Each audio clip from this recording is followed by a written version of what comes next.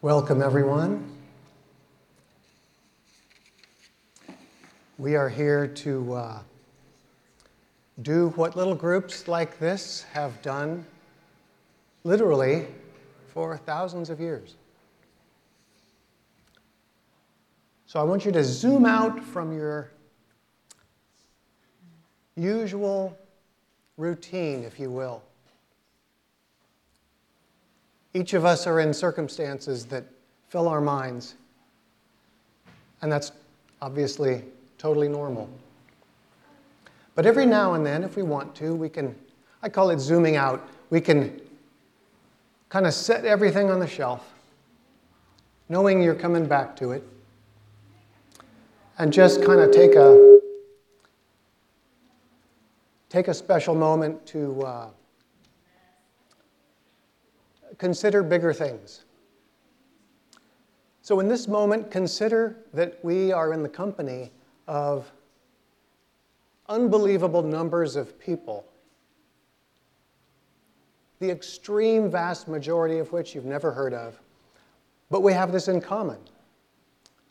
We have some belief that drives us to the cross, to a gathering like this, to a Good Friday moment. So think about that big picture. Imagine you are with many, many, many people across time and across cultures and across distance. And tonight we're actually going to look at, it's Good Friday. So it's one of those times when it's like completely appropriate to look at death, kind of square in the face if we're able to, and also at some deep mystery and beauty that somehow got intertwined with the death of Jesus. And so I leave you with those thoughts. We're going to go to a song.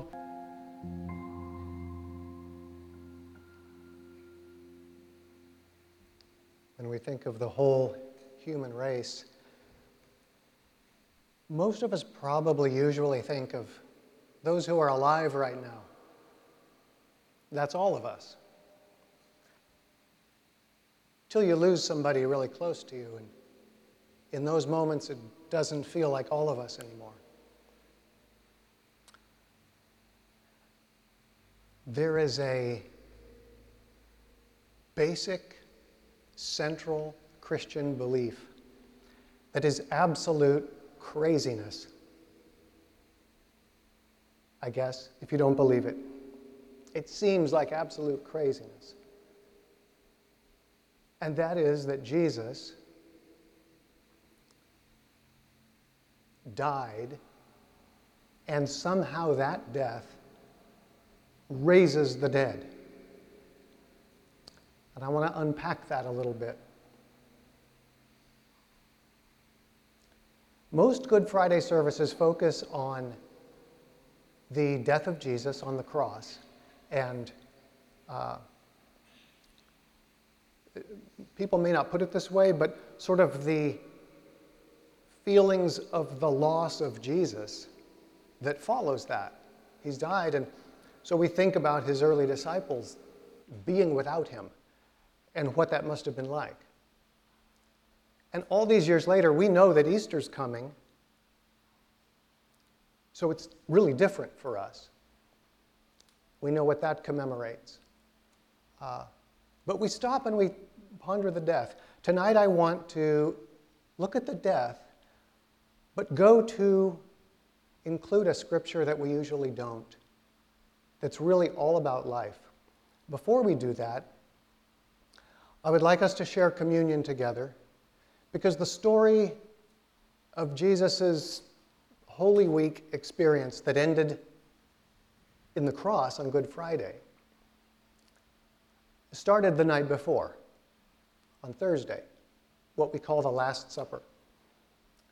And Jesus had a pretty clear picture of what was happening to him. And he had kind of hinted and even said some very direct things to his disciples about that he was going to his death. And like many of us, that was so unthinkable and so much the worst imaginable scenario, they didn't comfortably receive that. They were very resistant to the idea and constantly looking for ways to make that not happen. But Jesus had a clear picture. And when he took the bread in his hands and broke it, he said, "This is my body broken for you." And he took the cup and he said, "This is my blood poured out," which is we're used to it because of religious imagery. But in raw form, that is a horrible and horrifying idea. A broken body and poured out blood is not something we want to ponder for very long. He said, "That's what this is." And then he took it way further and said, "I want you to drink this and eat it."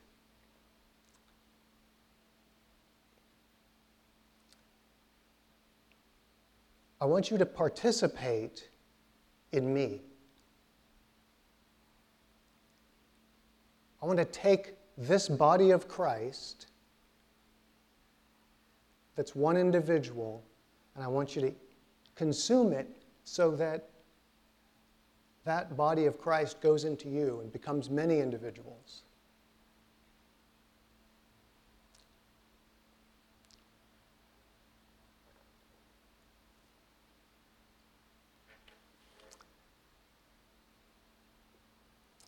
So whenever you're ready, we're going to have just some music, and this is a continued time of meditation. Get up as couples, families, individuals, doesn't matter, but come to the table. We'll take 5 minutes, more, whatever you need, and get a piece of the bread and dip it into the cup. And think about the stories that started on Thursday night and whether you want to participate.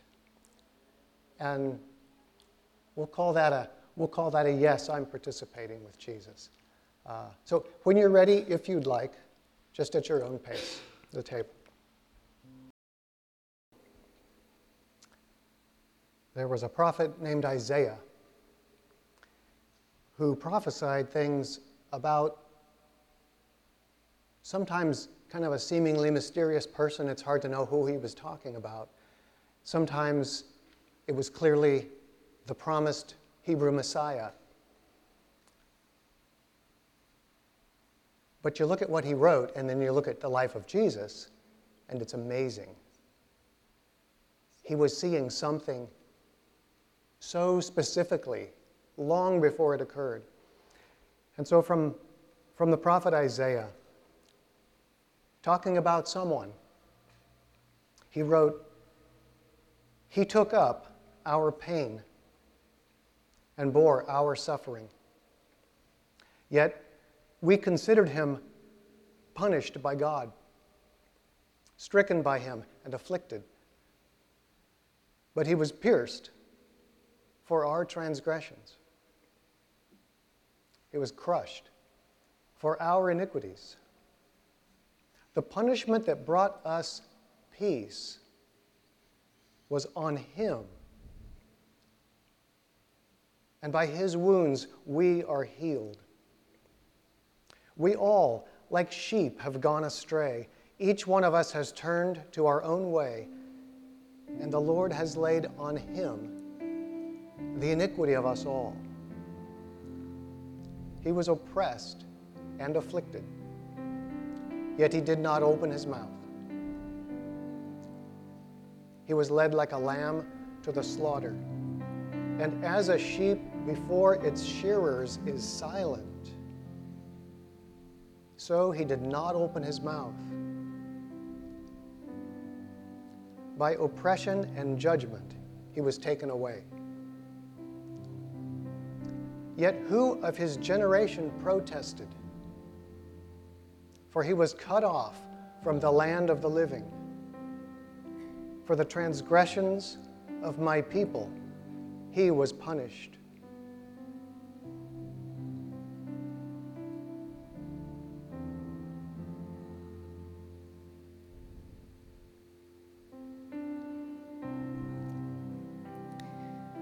How deep the Father's love for us. He was assigned a grave with the wicked and with the rich in his death. Though he had done no violence, nor was any deceit in his mouth, yet it was the Lord's will to crush him and cause him to suffer. And though the Lord makes his life an offering for sin, he will see his offspring and prolong his days.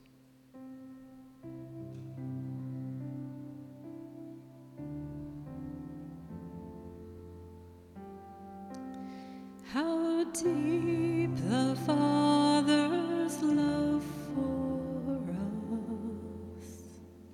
And the will of the Lord will prosper in his hand. After he has suffered, he will see the light of life and be satisfied. By his knowledge, my righteous servant will justify many, and he will bear their iniquities.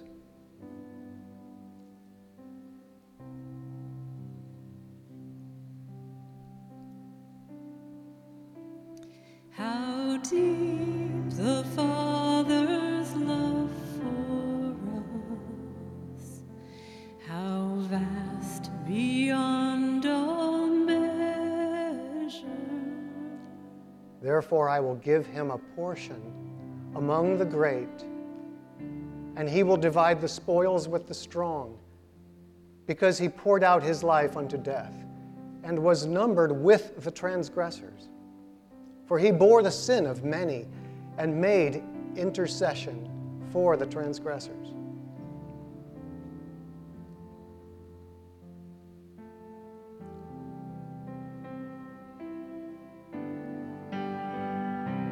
Please sing with us. How deep the Father's love for us, how vast beyond all measure, that he should give his only Son to make a wretch his treasure. How great the pain of searing loss! The Father turns his face away, as wounds which mar the chosen one bring many sons to glory. Behold the man upon a cross, my sin upon his shoulders. Ashamed I hear my mocking voice call out among the scoffers. It was his love that held him there until it was accomplished. His dying breath has brought me life. I know that it is finished.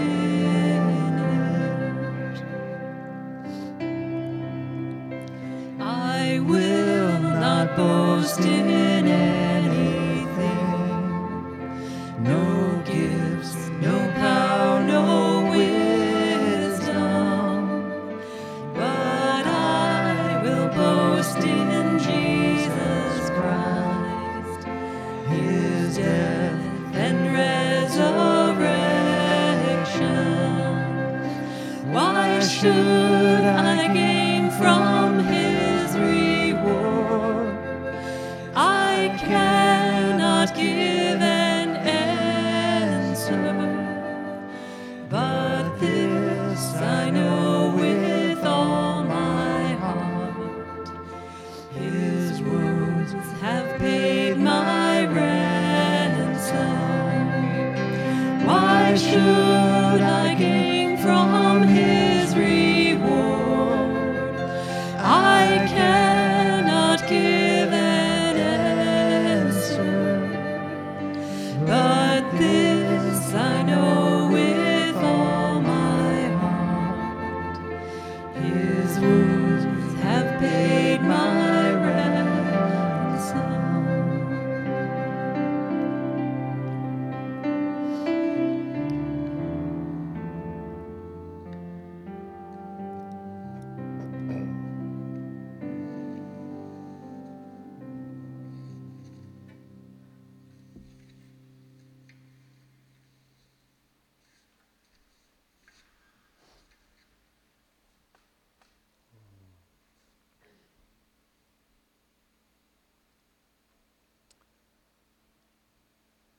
So that Friday afternoon, we're going to go through part of the story from the biblical narrative.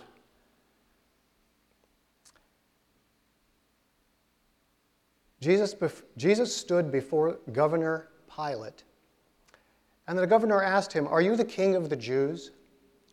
This was the accusation of the religious leaders, as you probably know. They thought that was blasphemy and a horrible thing to say, unless it was true, which they didn't consider. "You have said so," Jesus replied. When he was accused by the chief priests and the elders, he gave no answer. Then Pilate asked him, "Don't you hear the testimony they are bringing against you?"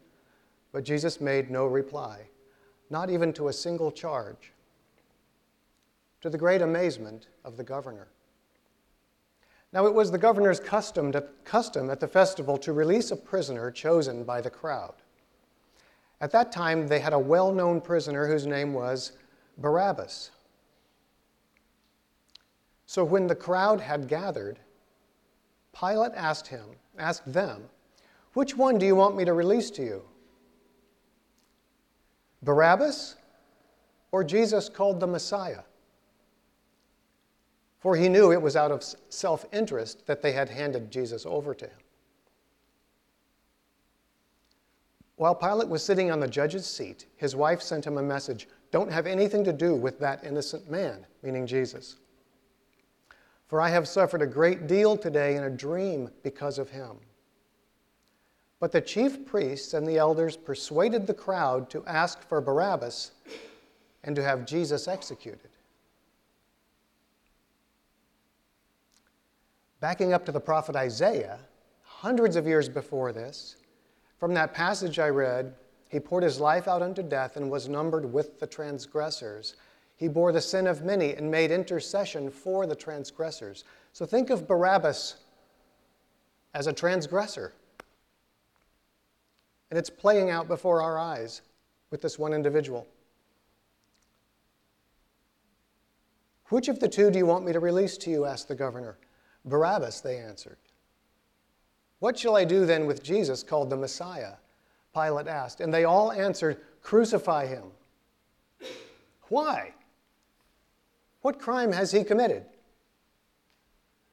But they shouted all the louder, "Crucify him." When Pilate saw that he was getting nowhere, apparently he's not trying to kill Jesus. It's the religious people, which, go figure. He saw that he was getting nowhere, but that instead an uproar was starting. He took water and washed his hands in front of the crowd and says, "I am innocent of this man's blood. It is your responsibility." And all the people answered, "His blood is on us and on our children." Then he released Barabbas to them, but he had Jesus flogged and handed him over to be crucified. Then the governor's soldiers took Jesus into the praetorium and gathered the whole company of soldiers around him. They stripped him and put a scarlet robe on him, and then twisted together a crown of thorns and set it on his head, making him look like a mock king.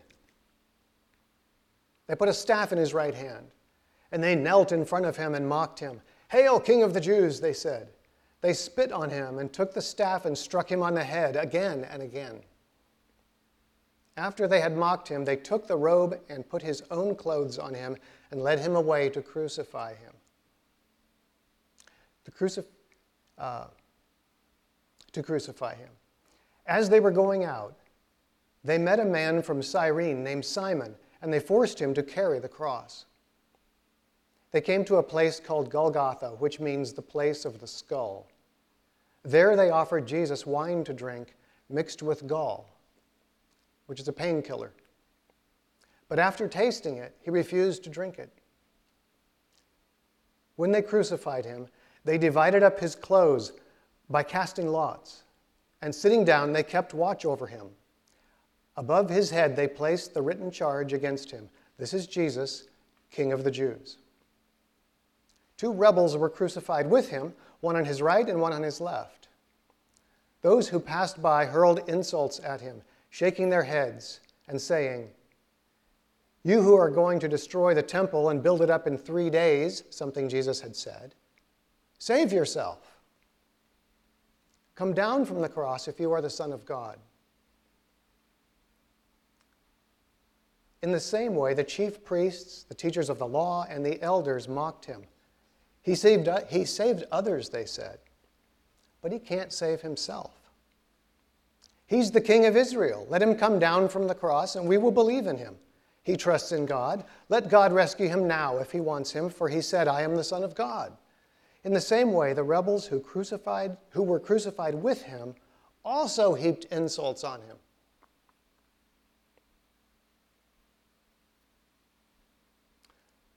From noon until 3 in the afternoon sounds like the story is winding down. It's not. It's actually just beginning.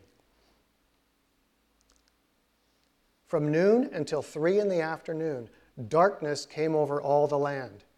About 3 in the afternoon, Jesus cried out with a loud voice, "Eli, Eli, lema sabachthani," which means, my God, why have you forsaken me?" When some of those standing there heard this, they said, "He's calling Elijah." Immediately one of them ran and got a sponge. He filled it with wine vinegar, put it on a staff, and offered it to Jesus to drink. And the rest said, "Now leave him alone. Let's see if Elijah comes to save him." And when Jesus had cried out in a loud voice, he gave up his spirit.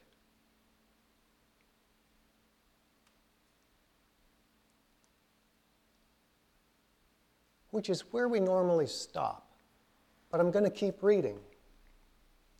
At that moment, the curtain in the temple was torn in two from top to bottom. The earth shook. The rocks split. And tombs broke open. Remember all those pictures? Countless people have been buried under crosses across the world. If I said something amazing has happened in one of those cemeteries that the graves broke open and a bunch of people came out, that would be crazy. You might be courteous, or you might call me crazy. You'd respond however you'd respond, but most of us would think that's crazy. And tombs broke open, and the bodies of many holy people who had died were raised to life. They came out of the tombs after Jesus' resurrection, but this is still Friday when this started, and went into the holy city and appeared to many people. Okay, what's the worst thing about being a human being? The worst. It's so bad we don't think of it. We'll go through a whole list before we get to it, oftentimes. But it's the worst. What do most of us fear more than anything else? pain, what else? Death. Apparently, being a human means you have to die. How many people like that idea?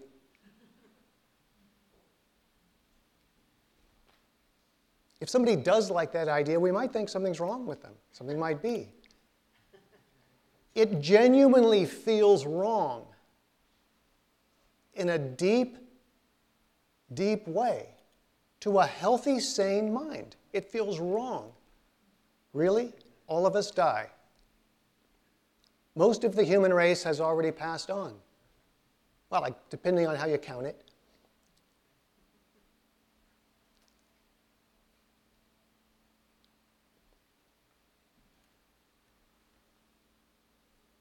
Yet, if I said people have come out of their graves, people you might genuinely miss, people you long for and wish you could see, you'd still think it was crazy.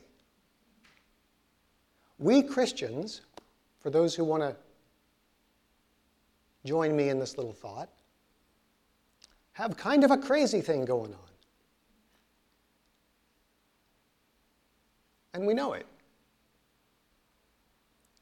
We read verses like this and we think, well, it's in the Bible, it's true. I think it's absolutely true.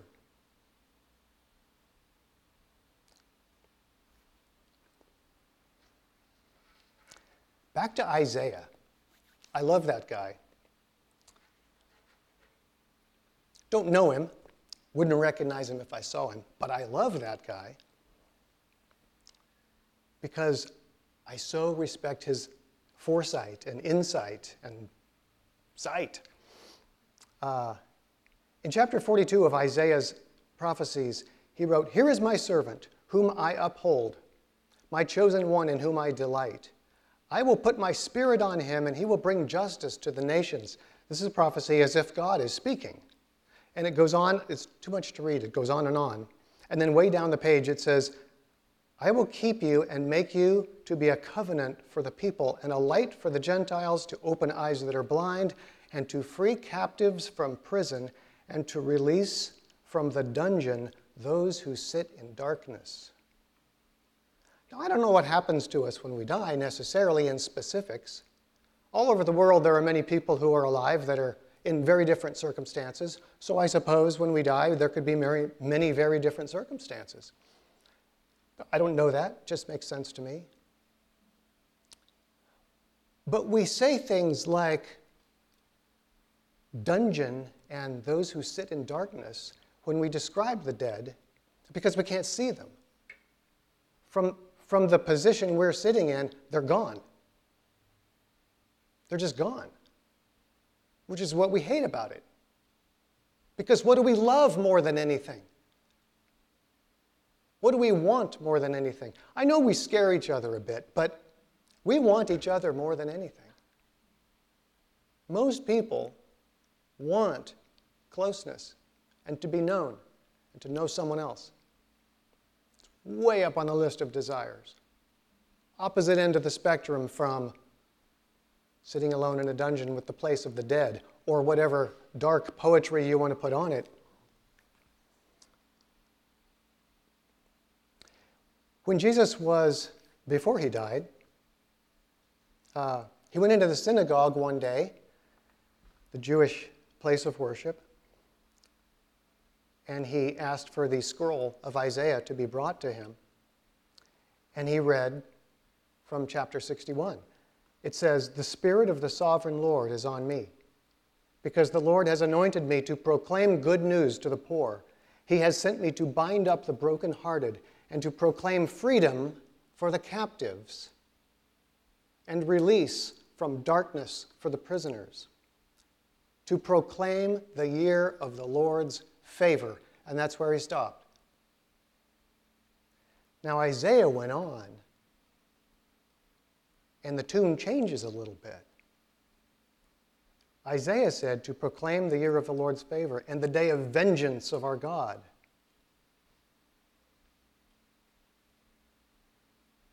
And some other really beautiful stuff. But I notice, as my brother was good to point out earlier today, that's where Jesus stopped. the year of the Lord's favor.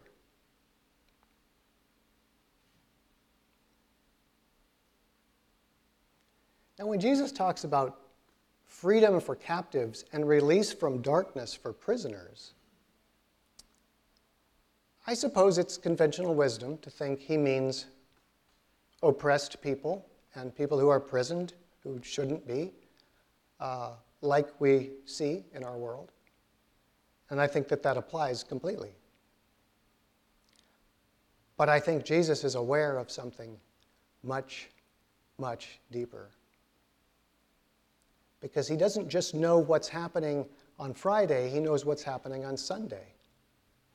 And this is Friday, and we're not going to Sunday yet, though we will.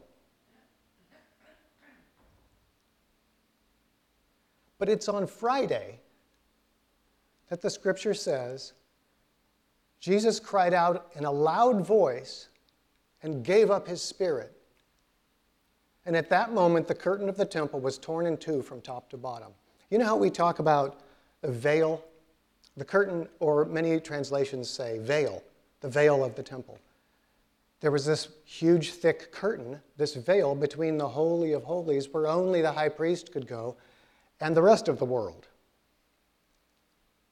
And it covered it, and it tore. But we also use the word veil with the realm of the Spirit. Have you ever heard someone talk about, like, maybe they're very near death, or something mysterious is happening, and they say the veil is very thin.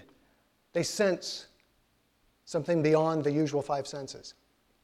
And we talk about a veil in that way. What if that veil tore?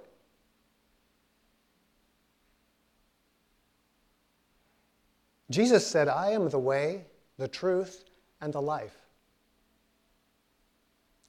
The way, the truth, the life. Now, Christians are kind of famous for emphasizing the way. Jesus is the way. You got to believe in Jesus, right?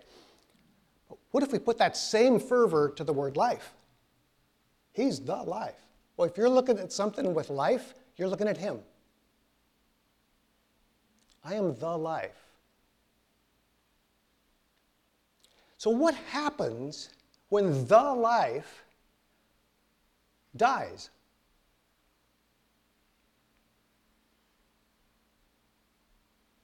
I'm not sure. But it might look like something like the veil tearing between heaven and earth, and shaking and rock splitting and tombs opening and people coming out of the grave. Just a thought. It says that there. It's an extremely weird passage, right?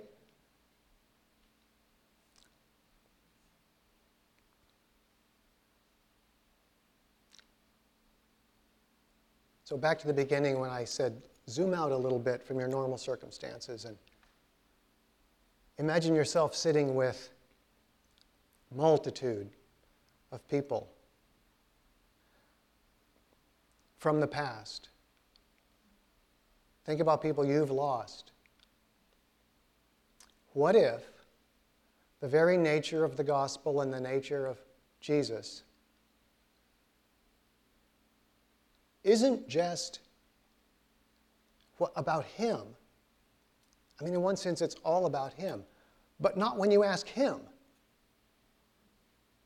It's interesting. He says, it's all about you guys. So I'm all about him, and in the process of believing that and living that way, I discover he is just beyond generous with everything he has, including the way and the truth and the life. I'm going to go out on a limb. It's really not that long of a limb, but I think Jesus means to do nothing less than raise the dead, period. The thing we hate the most and fear the most. He walked around in human shoes for a few decades, and he gets it. And he took it full in the face. And didn't have to. He proved over and over again, I'm doing this willingly. Nobody can overpower me by force. He demonstrated that repeatedly.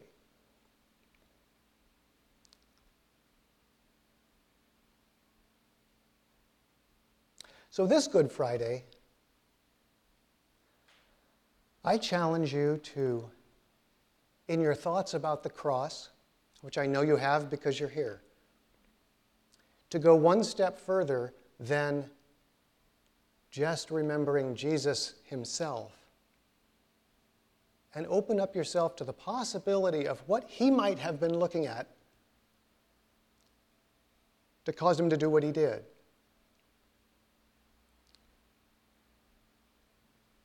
What would it mean to go through, zooming back into our life and our routine and where we were today and where we're going tomorrow and next week? What would it be like to take this epic amazingness that's really teetering on crazy? What if you could live with that knowledge? That Jesus means to raise the dead. And he started right then, on Friday, as he died. The life died, and immediately people are set free. Immediately, people are set free. Dead people. And so, as the bread and the wine digest in our systems, think about what we're participating in. Ask God to give you just a slight more faith, and he will. To understand in what we participate in the life of Jesus. So God, thank you for this moment in our journey. Thank you for each person in this room and for the way you so gently and responsibly and kindly work with our stories and work with what we can and cannot believe.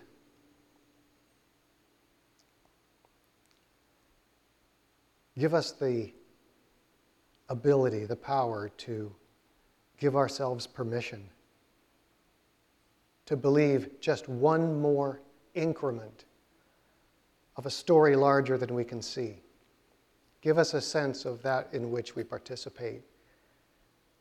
I pray that your presence would be felt for each person here in some palpable and understandable way that each of us gets today, tonight, as we go from this place and through tomorrow in this Easter weekend,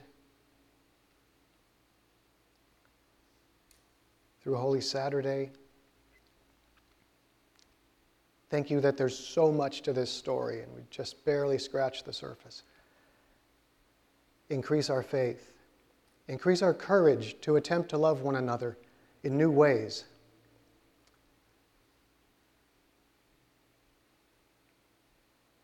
Give us good listening ears. Help us to hear God's voice above all and to recognize truth. And go with us now, and thank you for Jesus, who is the author and the finisher of our faith. Amen.